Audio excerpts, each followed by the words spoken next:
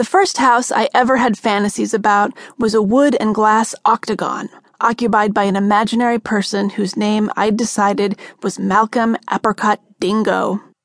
The way I remember it, the house, which was real, looked more like a giant lemonade pitcher than a place where people might actually live. It sat on a weedy plot of land, on a winding street, a tall, barrel-like structure that at certain times of day, and given a certain arrangement of the window shades, provided a view all the way through to the backyard. I was 6 years old, and this was a source of unending delight. The house made me feel as if I had X-ray vision, as if I were bionic. Twice a day, my mother drove me past this house on our 20-minute drive to and from my school. The commute had been made necessary by our recent move to a new neighborhood, and my mother's last-minute decision, amid my begging and tears, to allow me to attend first grade at the same school where I'd attended kindergarten. The summer before, my parents had bought their first house, a yellow brick bungalow in a state of nearly unfathomable decay. And for all my mother's enthusiasm about the new neighborhood, she hadn't taken the final step of forcing me to attend school in the proper district.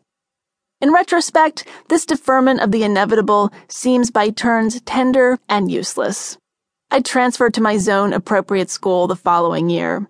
The year after that, we'd pack our belongings in a rented Ryder truck and move 1,700 miles to yet another town and another school, where I'd stay for 3 years before another local move necessitated another clumsy navigation through a brine of strangers.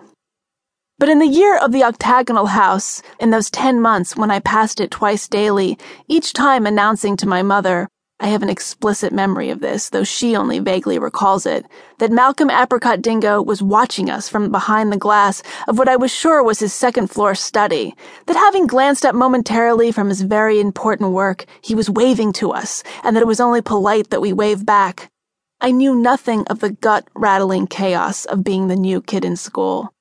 I knew nothing of eating lunch alone while gamely pretending to read a book, of the indelibly bad impression that can be made from wearing the wrong clothes on the first day of school, of trying to forge friendships with people who'd had the same best friend since before even the last time you were the new kid. I also had little territorial frame of reference other than the lush, heat-stroked hill country of Austin, Texas, where we'd moved when I was 3 and where we'd stay until I was nearly 9. Though I was born in Palo Alto, California, and had trace memories of suburban Chicago, where my family had done a 6-month stint when I was a toddler, the bulk of my early childhood was pure Texan. I had a drawl. I said y'all and ice cream, and assumed that everyone else in the world did too. I also assumed that every summer day topped out at 108 degrees, and that all cockroaches were the size of turtles, and that armadillos were a common form of roadkill.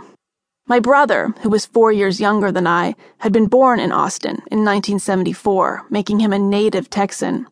The retired couple who lived next door and whose college-aged children I worshipped were like surrogate grandparents. The city was also home to my friends, my babysitters, my school, my cat. In other words, everything that mattered. I was blonde and perpetually tanned and pocked with bites from Texas mosquitoes. I also happened to have an almost alarming fixation on Little House on the Prairie. First the TV show, and as soon as I could read, the books. I wore a sunbonnet passed down from my maternal great-grandmother, kept my hair in braids like Laura Ingalls, and occasionally called my parents Ma and Pa. When the bonnet wore down to a rag, my mother got out her sewing machine, which she used often to make our clothes, and whipped up a new one. At my request, she also helped me put my mattress on top of 2 box springs and leaned a stepladder against it, thereby mimicking the loft bed setup of the Ingalls girls.